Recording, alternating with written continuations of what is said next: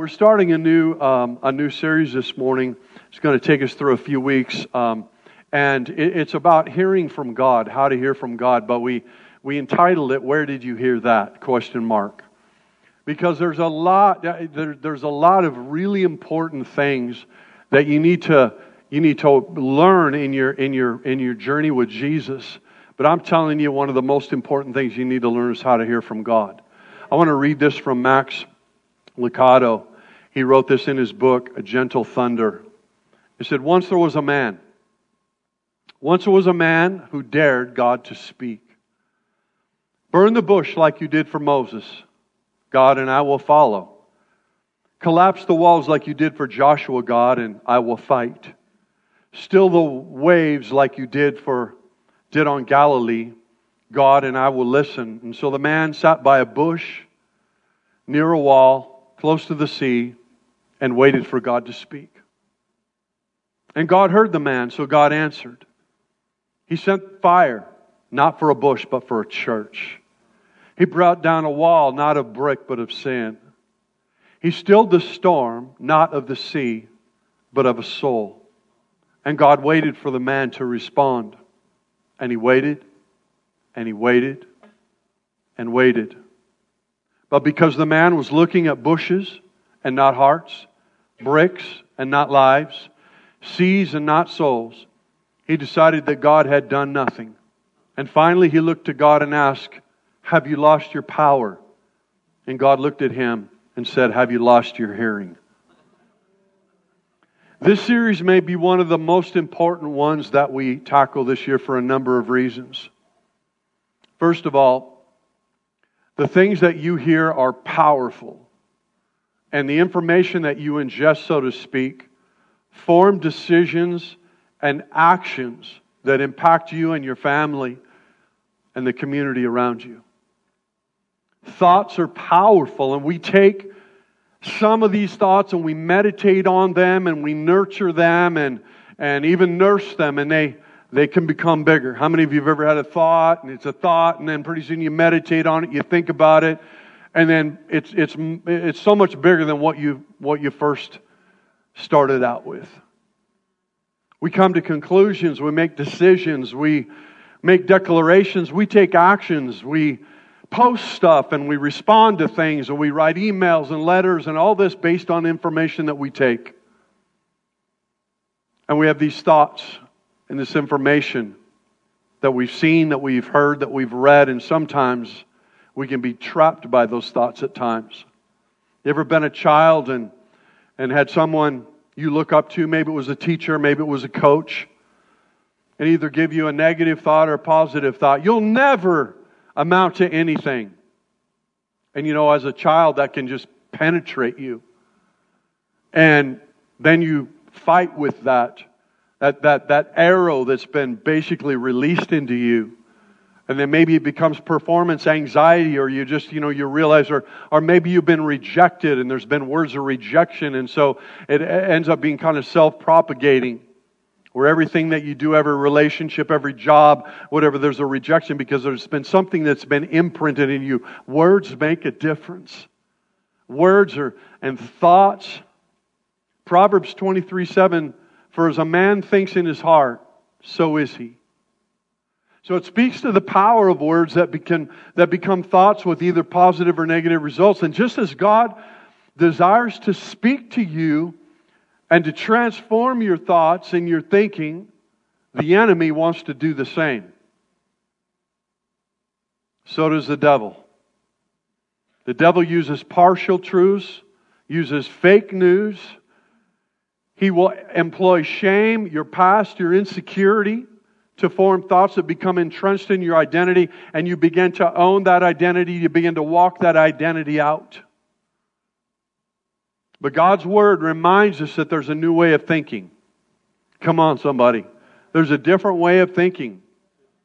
I love Pastor Brian Jennings from Breakthrough Church. He ministered in our church this last year, and he said, "Listen, you got to change your BS." And I'm listening, I'm like, "Whoa, that's really edgy."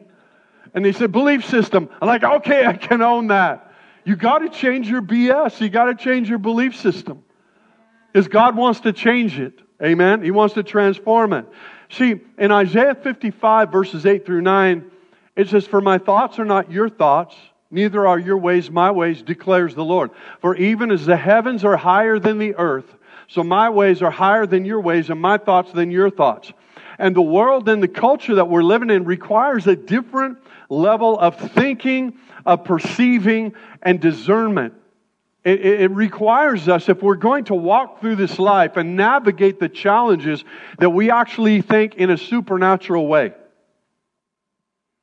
You got to start thinking more divine things. Okay, it takes a different level if you're contending with the devil. You got to think differently. In 2 Corinthians 10:5, Paul writes, "We destroy arguments and every lofty opinion." How many of you love everybody else's opinion? How many of you realize everybody's got an opinion? Some people got more opinions than others. Some people keep their opinions to themselves, and some people have no fear of sharing their opinion, right? Some people get paid a lot to share their opinions. I wish I could be like, I watch these guys on like some of these sports shows, and they're talking about like the Oklahoma Sooners and and all this other stuff or whatever, and they're arguing back and forth, and their opinion, and I'm like, these guys are making a lot of money to just actually share their opinions. Isn't that crazy? Isn't that crazy how in our culture today people get paid big money to argue? Right? Some of you are arguing and not getting paid for it, so quit arguing. That ain't worth it. It's not worth it. Even if you're getting paid for it, don't be argumentative. Amen? Actually, one of the requirements of a leadership in 1 Timothy 3 is when they talk about an elder or even a deacon. In Titus, they talk about not given, not self-willed or quarrelsome. I mean, that's a character right there where it's like, are you a quarrelsome person? That's not a character that God basically says is godly. I don't know about you, but man, I'm telling you what, the Word of God sometimes just like, oh man, Lord, I was doing this and you showed me this and I've got to change. How many of you love to change? There's a lot of people. Come on, there's a couple of you that are honest. There's a lot of people know. The Word says, I am the Lord and I changeth not. But me, I'm not the Lord, so I ain't going to change. See, there's a war on your thought life, both in the natural and the spiritual. I did some research on fake news. That's a term that's been kind of thrown around in the last 4 or 5 years. Before the last 4 or 5 years, I never really heard that much. But it's getting a lot of traction, and so I did a little research on it. 86% of Americans admit to falling into the trap of fake news. 20% believe that they encounter fake news once a week. 67% of adults, 18 through 27, if you're an adult here and you're 18 through 27, wave at me. 18 through 27 believe that fake news is hazardous to society. I mean, good on you. Because actually, if I'm honest, the metrics of people that are 60 and older, they believe it affects society. But they don't believe it's hazardous. Social media posts that share fake news receive 6 times the interaction. Where did you hear that? Where did you hear that? That's the title of our series. Where did you hear that? Because it's so important. Where are we hearing stuff? Are we hearing from God? The AP News Network has a running column called Not Fake News, and it's basically, which is designed to correct misinformation. Forbes publication says misinformation is here to stay. 3/4 of Americans, man, this is crazy, 75% of Americans are overconfident in their ability to distinguish between the truth and fake news. Overconfident. And the higher the confidence they have, they found, the more that they're apt to share it. Right? Because we like to share stuff. Hey, I heard something. Did you hear that? I heard something. What'd you hear? Well, come over here, I'll tell you what I heard. As long as you don't tell anybody else. Like, yeah, right. That's exactly how the enemy works. So there's a The Babylon Bee is a Christian satire publication, tongue-in-cheek, and they advertise fake news you can trust. They actually put up an article a while back, and it read this. It said, in a landmark meeting, the NFL just removed all coaches and players and fans who have ever said a bad word, and only Tim Tebow remains. See, the fake news definition, I looked it up. Okay, fake news, what's the definition? The definition is falsehood. It's falsehood. It's a lie. Father of lies. John 8:44, Jesus said this, you are of your father the devil, and your will is to do your father's desires. He was a murderer from the beginning and does not stand in the truth because there was no truth in him. When he lies, he speaks out of his own character, for he is a liar and the father of lies. Where did you hear that? You got to realize we are inundated, and our culture. I was up on a mountain yesterday morning, and I was watching, just kind of looking down over Newport and the surrounding area, and it was absolutely beautiful. But there was this kind of canopy of fog just over everything. And the thought struck me as I said, Lord, and knowing how divisive things have gotten even in our little community, I said, Lord, that is such a picture of the enemy's strategy right there. Permeates everything. That's like sin. Just affects everything. So here's the good news. God wants to change your mind. Come on, somebody ought to get way more excited than that. Oh, I don't want my mind changed. I'm pretty good with my mind. No, you're not. Your mind is not good if it's not been transformed. If your mind hasn't been transformed, it's carnal, it's earthly, it's been impacted by the enemy, by the strategy, by spiritual devices, and you've got an opponent that's always trying to mess with your head, mess with your thinking. But God wants to transform your thought life. He wants to get you thinking on a next level way. You've got to think above what we are doing on a natural level and make sure that it's on a supernatural level. Why do I say that, Pastor? Why do you say that? Because Colossians 3:2 says, set your mind on things that are above and not on things that are on earth. And you might think this is really hard because I live on earth. But can I just say this? If you're a believer in Christ, you are a dual citizen. You're here, and actually you're here temporarily, but your residence and your address is in heaven. And so, in 1 Corinthians, we have to understand that if we believe and trust in Jesus, we're seated with Him in heavenly places.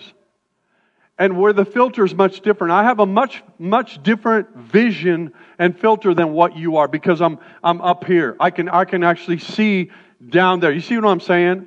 No matter where you are positionally, it changes your view. And the Bible says that we've been seated with Him in heavenly places. And I don't believe God would say, listen, you need to set your mind on things above if it wasn't possible. It's possible to do. It is possible. And you find if you want that peace and that joy, and you want to kind of walk out of that anxiety and that fear and that addiction and that bondage and all the stuff that you're walking in, you got to think differently. That stuff is not going to change a lot on this level, but how you perceive it is going to change. And how you activate and what kind of decisions and what kind of responses that you have towards this kind of thing is going to change by having the mind of Christ. And because of that, we represent a kingdom not made with human hands. 1 Corinthians 2:16, Paul writes, but who has understood the mind of the Lord as to instruct him, but we have the mind of Christ. Come on, listen, I mean, it might be that somebody says, you are out of your mind. I'm out of my mind when my mind is thinking on heavenly things. According to the natural thinking, right? And we represent That means that if I have the mind of Christ, I'm seated with Him in heavenly places, that my thoughts and my decisions, I actually can take into captivity some things, and I can start thinking differently, and there's a divine empowerment and equipping of the Lord that will help me to think in a different way. And what it does is it translates in my actions and my decisions, my desires, my passions. Romans 12:2 says, do not be conformed to this world, but be transformed by the renewal of your mind, that by testing you may discern what is the will of God, what good and acceptable and perfect. So how does God change our mind? Come on, don't we, okay, y'all married people? Married people here? Has there been times, honestly, where you kind of wish you could change your spouse's mind? I wish I could change your mind. What's for dinner, honey? Chili. I wish I could change your mind. No, think about this. God wants to change your mind. And first of all, settle it. You got to settle this. You got to come into agreement with this, that God wants to speak to you so that your mind might be changed. Hearing from God to some believers is almost like a second nature. They've been mentored well, they've been coached well, and honestly, it requires that. Just because you show up with a basketball in your hand doesn't make you a basketball player. I mean, just because you bought the newest Air Jordans, just because you kind of walk on the court. Stephen?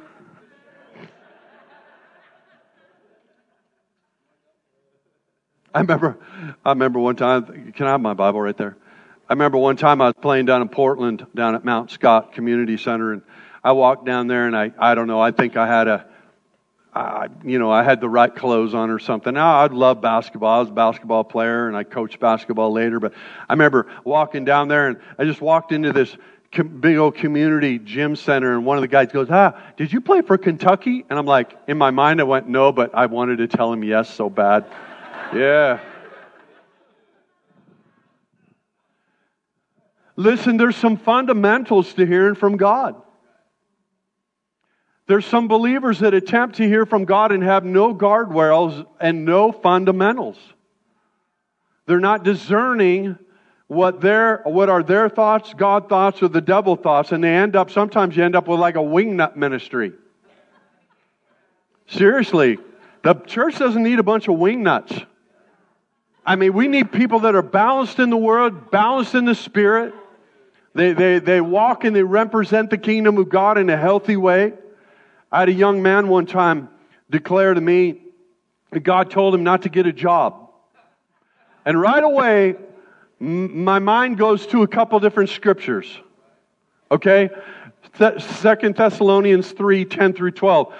Paul writes, for even when we were with you, we would not give you this command. We would give you this command. If anyone is not willing to work, let him not eat. For we hear that some of you walk in idleness, not busy at work, but busybodies. If you're not busy at work, you're probably a busybody. That's what actually he was saying. How many of you love busybodies? I like bodies that are busy, but I don't like busybodies. Here, let me break that down to you in the Greek. No, I'm just messing with you. Now, such persons we command and encourage in the Lord to do their work quietly and to earn their own living. Okay, well, the second one is Proverbs 12:24 says, the hand of the diligent will rule, while the slothful will be put to forced labor. So this particular young man a number of years ago felt like the Lord spoke to that, but it's like, God will not basically defile His word. He will not go against the template, the plumb line. So to get this out of the way, the primary way that God speaks to me is His written word. It's the Bible. That's the primary way. Now, that's not the only way. But God won't violate His written word. And when I'm hearing from God, the word is the measuring rod or the template. However, God will speak to us in different ways. A.W. Tozer wrote this. I believe that much of our religious unbelief is due to a wrong conception and a wrong feeling for the Scripture of truth. Here's what he's saying. You got to hear this. A silent God suddenly began to speak in a book, and when the book was finished, lapsed back into silence again forever. Now we read the book as the record of what God said when He was for a brief time in a speaking mood. God has spoken through creation. God started by speaking creation into existence. God still speaks through a variety of things. We're going to talk about a few of those in this series. But it's always been the character of God to speak, to communicate, to be relational with mankind. And God does want to change our mind. He wants to change your mind. He wants to change my mind. Why? Because our carnal mind is not aligned or in agreement with the mind of God. Remember the earlier passage in Isaiah 55, 8 through 9. For my thoughts are not your thoughts, neither are your ways my ways, declares the Lord. For as the heavens are higher than the earth, so are my ways higher than your ways, and my thoughts than your thoughts. So how does God change our mind? How does God change my mind? First of all, His Word. The Bible says that the Word of God is active, it's sharp, it's inspired, it's God-breathed. His Word formed all of creation, spoke, and light and darkness were separated. 2 Timothy 3:16, all Scripture is breathed out by God and profitable for teaching, for reproof, for correction, and for training in righteousness. See, this is communication that's established by the very breath of God. I don't think we get the magnitude of that. The very breath that took a man formed by dirt and breathed life into him. The same breath the disciples received from Jesus after Jesus transported through a locked door, and it is the breath that created Scripture. It's so important. It's of supernatural and divine order. And unfortunately, there's a lot of believers with dust on the good book. We need to start, Adrian Rogers wrote this, we need to stop reading the Bible like a math book and start reading it like a love story. Because God wants to change you. He wants to wash you with the water of His Word. Pastor Brandon Cox posted this about what happens when you read the Bible 4 times a week. 4 times. One time, they didn't see much difference. Not much testimony. 2 times started moving the needle. 3 a little bit more. But 4 times, something amazing happened. 4 times a week. Here's what they found. Feelings of loneliness dropped by 30%. Anger issues dropped by 32%. Bitterness in relationships dropped by 40%. Alcoholism drops by 57%. Feeling spiritually stagnant drops by 60%. Viewing porn drops by 61%. Sharing your faith jumps by 200%. Discipling others jumps by 230%. 4 times a week is what they found. Profound effect on believers because this is God-breathed. It's supernatural. It's for training. It's for righteousness. It's for changing your mind. It's reframing the way that you thought. There's something, when I open the Word, it's not just pages and ink. When I open the Word, I realize there's something supernatural here that God has actually been texting me. You ever have anybody that just texts you a lot? God's been texting you for a long time. But there's something that's God-breathed in this. And I don't think we get it. The second thing that God does to change your mind is prayer. Prayer is simply defined communication with God. It describes that. Communication shared is what forms opinions. It changes minds. It imparts information. And isn't it crazy that we're taught and called to communicate with God? That God says, I want to speak to you. I want to speak to you. I want you to hear what I have to say. Because you're in a world and a culture that is at war. And there's something about the Word of God being imparted to you, and you feeding and being released into a new way of thinking about yourself and a new way of thinking about what is God doing. You can pray for guidance. You can pray for compassion. I think there's a lot of people in our culture that need to pray for compassion and empathy. Because you know what? We got impatience down pretty good. We got anger down pretty good. We got criticism type stuff down pretty good. Man, we need to be praying for some of the fruit of the Spirit coming into our life. The process of prayer can also bring humility as we recognize our limitations and that we lift them up to a God without limits. God, I can't do this on my own. Would you please, can we talk about this?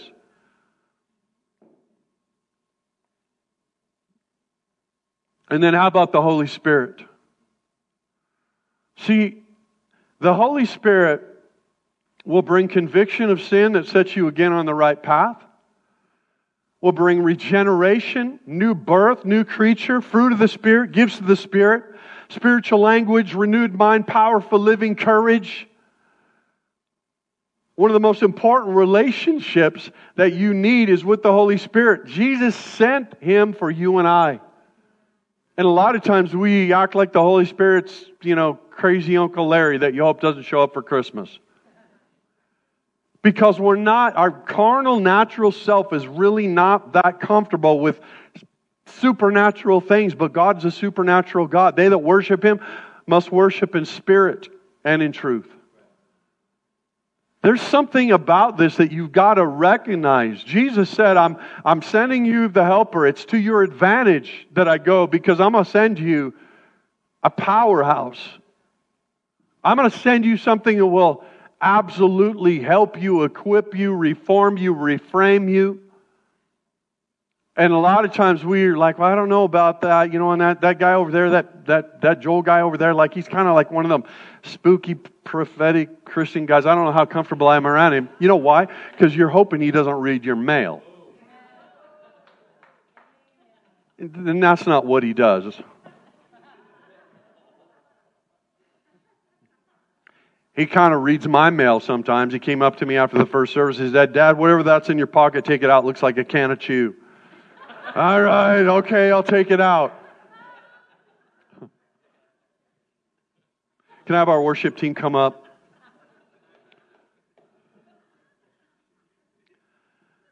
Circumstances. God will use circumstances to change your mind. There's people, you hear the stories, well, this happened and I just knew God was trying to get my attention. How many of you had that experience in your life? Something happened and you knew God was trying to get your attention. We see it in the Bible. We see that Moses turned aside to see a bush that was burning, and in that he found an encounter with God.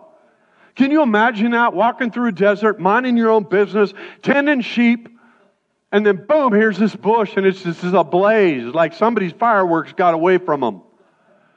But he knew something supernatural, so he goes over there, and then God begins to speak to him. It took a supernatural thing, a circumstantial thing to get his attention. Or how about Jonah? Jonah didn't want to do what God called him to do, and that was to go minister. And so he sent a whale, and then later he sent a vine. God will use circumstances. God got the attention of Saul of Tarsus. This is kind of interesting because Saul, before he became Paul, for maybe those of you that are new and don't know the story, he was an incredible persecutor of the church. I mean, he was like, it talks about Saul was breathing murderous threats to the church, and they were imprisoning people and persecuting people and all this kind of stuff. And we find out that Saul was actually, knew the word. He was a Pharisee of Pharisees. He was a Hebrew of Hebrews. He'd done everything right. He's abiding by the law, but he still didn't know God. He had the head knowledge, but he didn't have the heart knowledge. And so he's on the road to Damascus, and he sees this bright light, and he hears this voice, the voice of Jesus saying, "Why do you persecute me?" And God used that circumstance to change him. To change his... God moments are not new. The other thing that God does that struck me to change our minds is He puts you in community. He puts you, the Bible says that God sets the solitary into family. He puts you in a community, and part of it is that so you get an opportunity for God to change you and shape you and influence you. You will grow in your faith more in community than you will in your little cabin on top of a hill by yourself. You know what will happen in your little cabin on top of a hill by yourself? You'll get all weird. Because you weren't created for that. Oh yeah, absolutely. There's a time to go do that.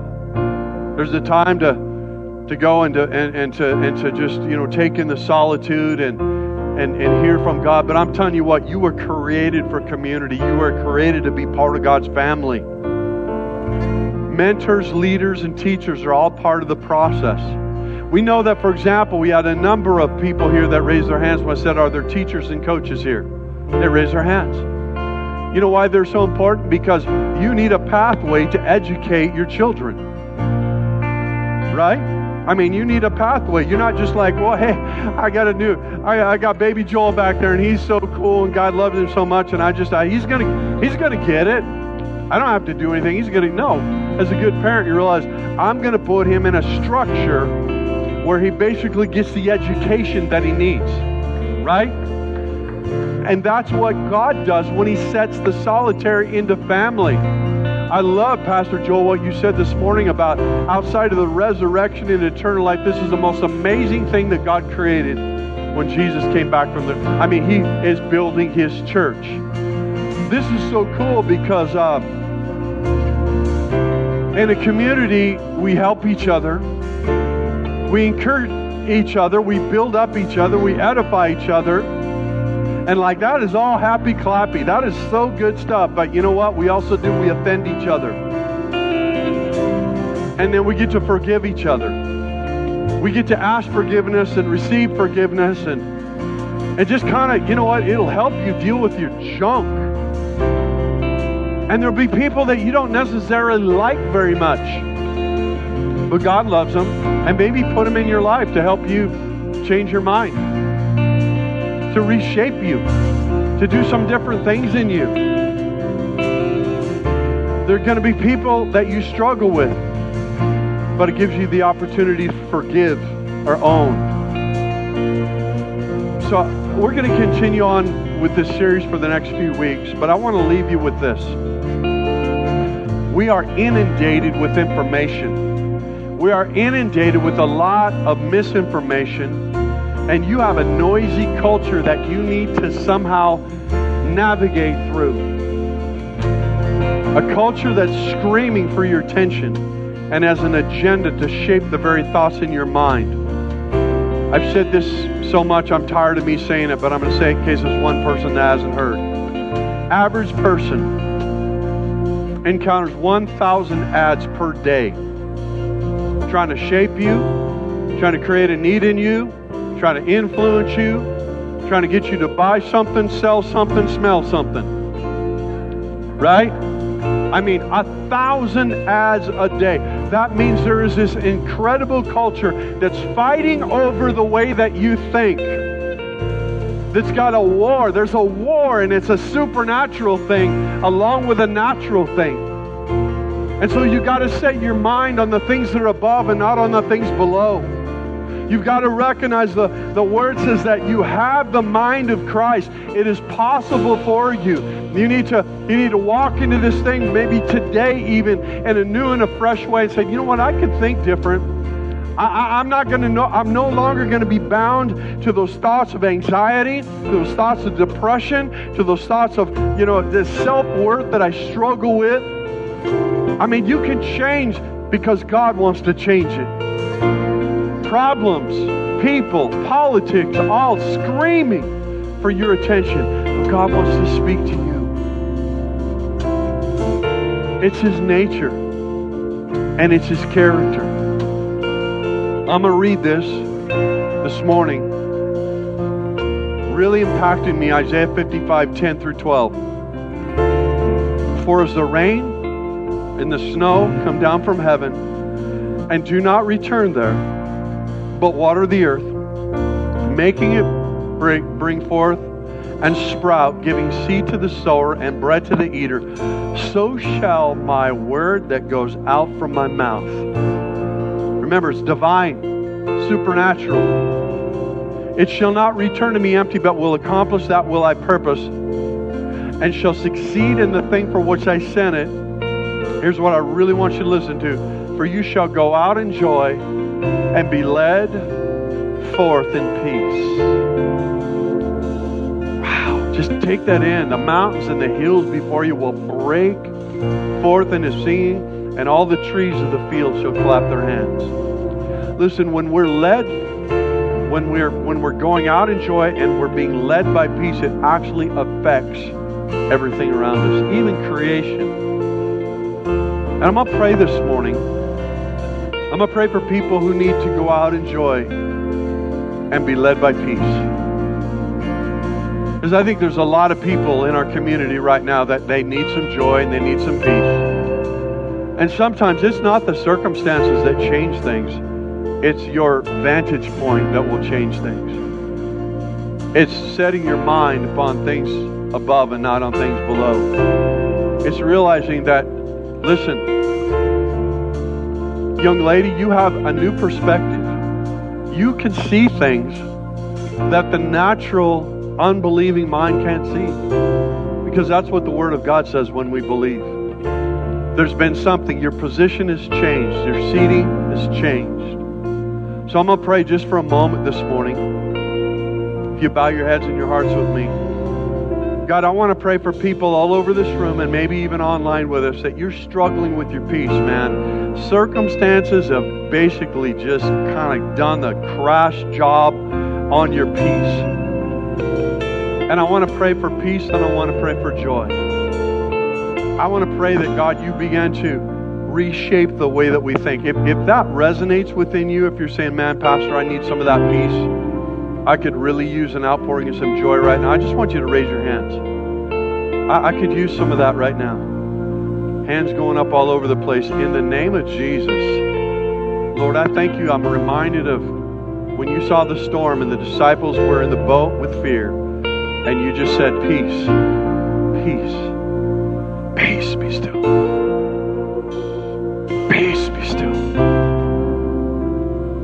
Still the storm. Calm the waves.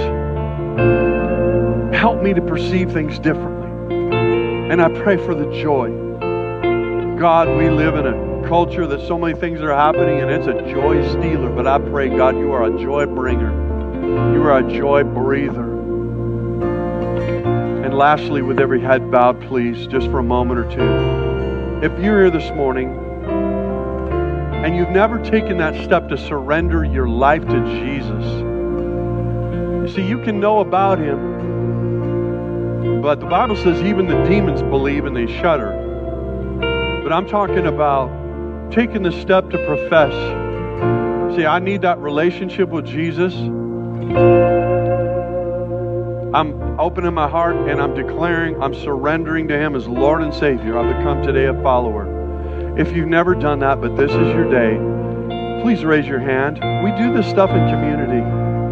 Anyone here this morning, you're saying, today, Pastor, I want to give my heart to this Christ. I want to become a believer, a follower of Jesus.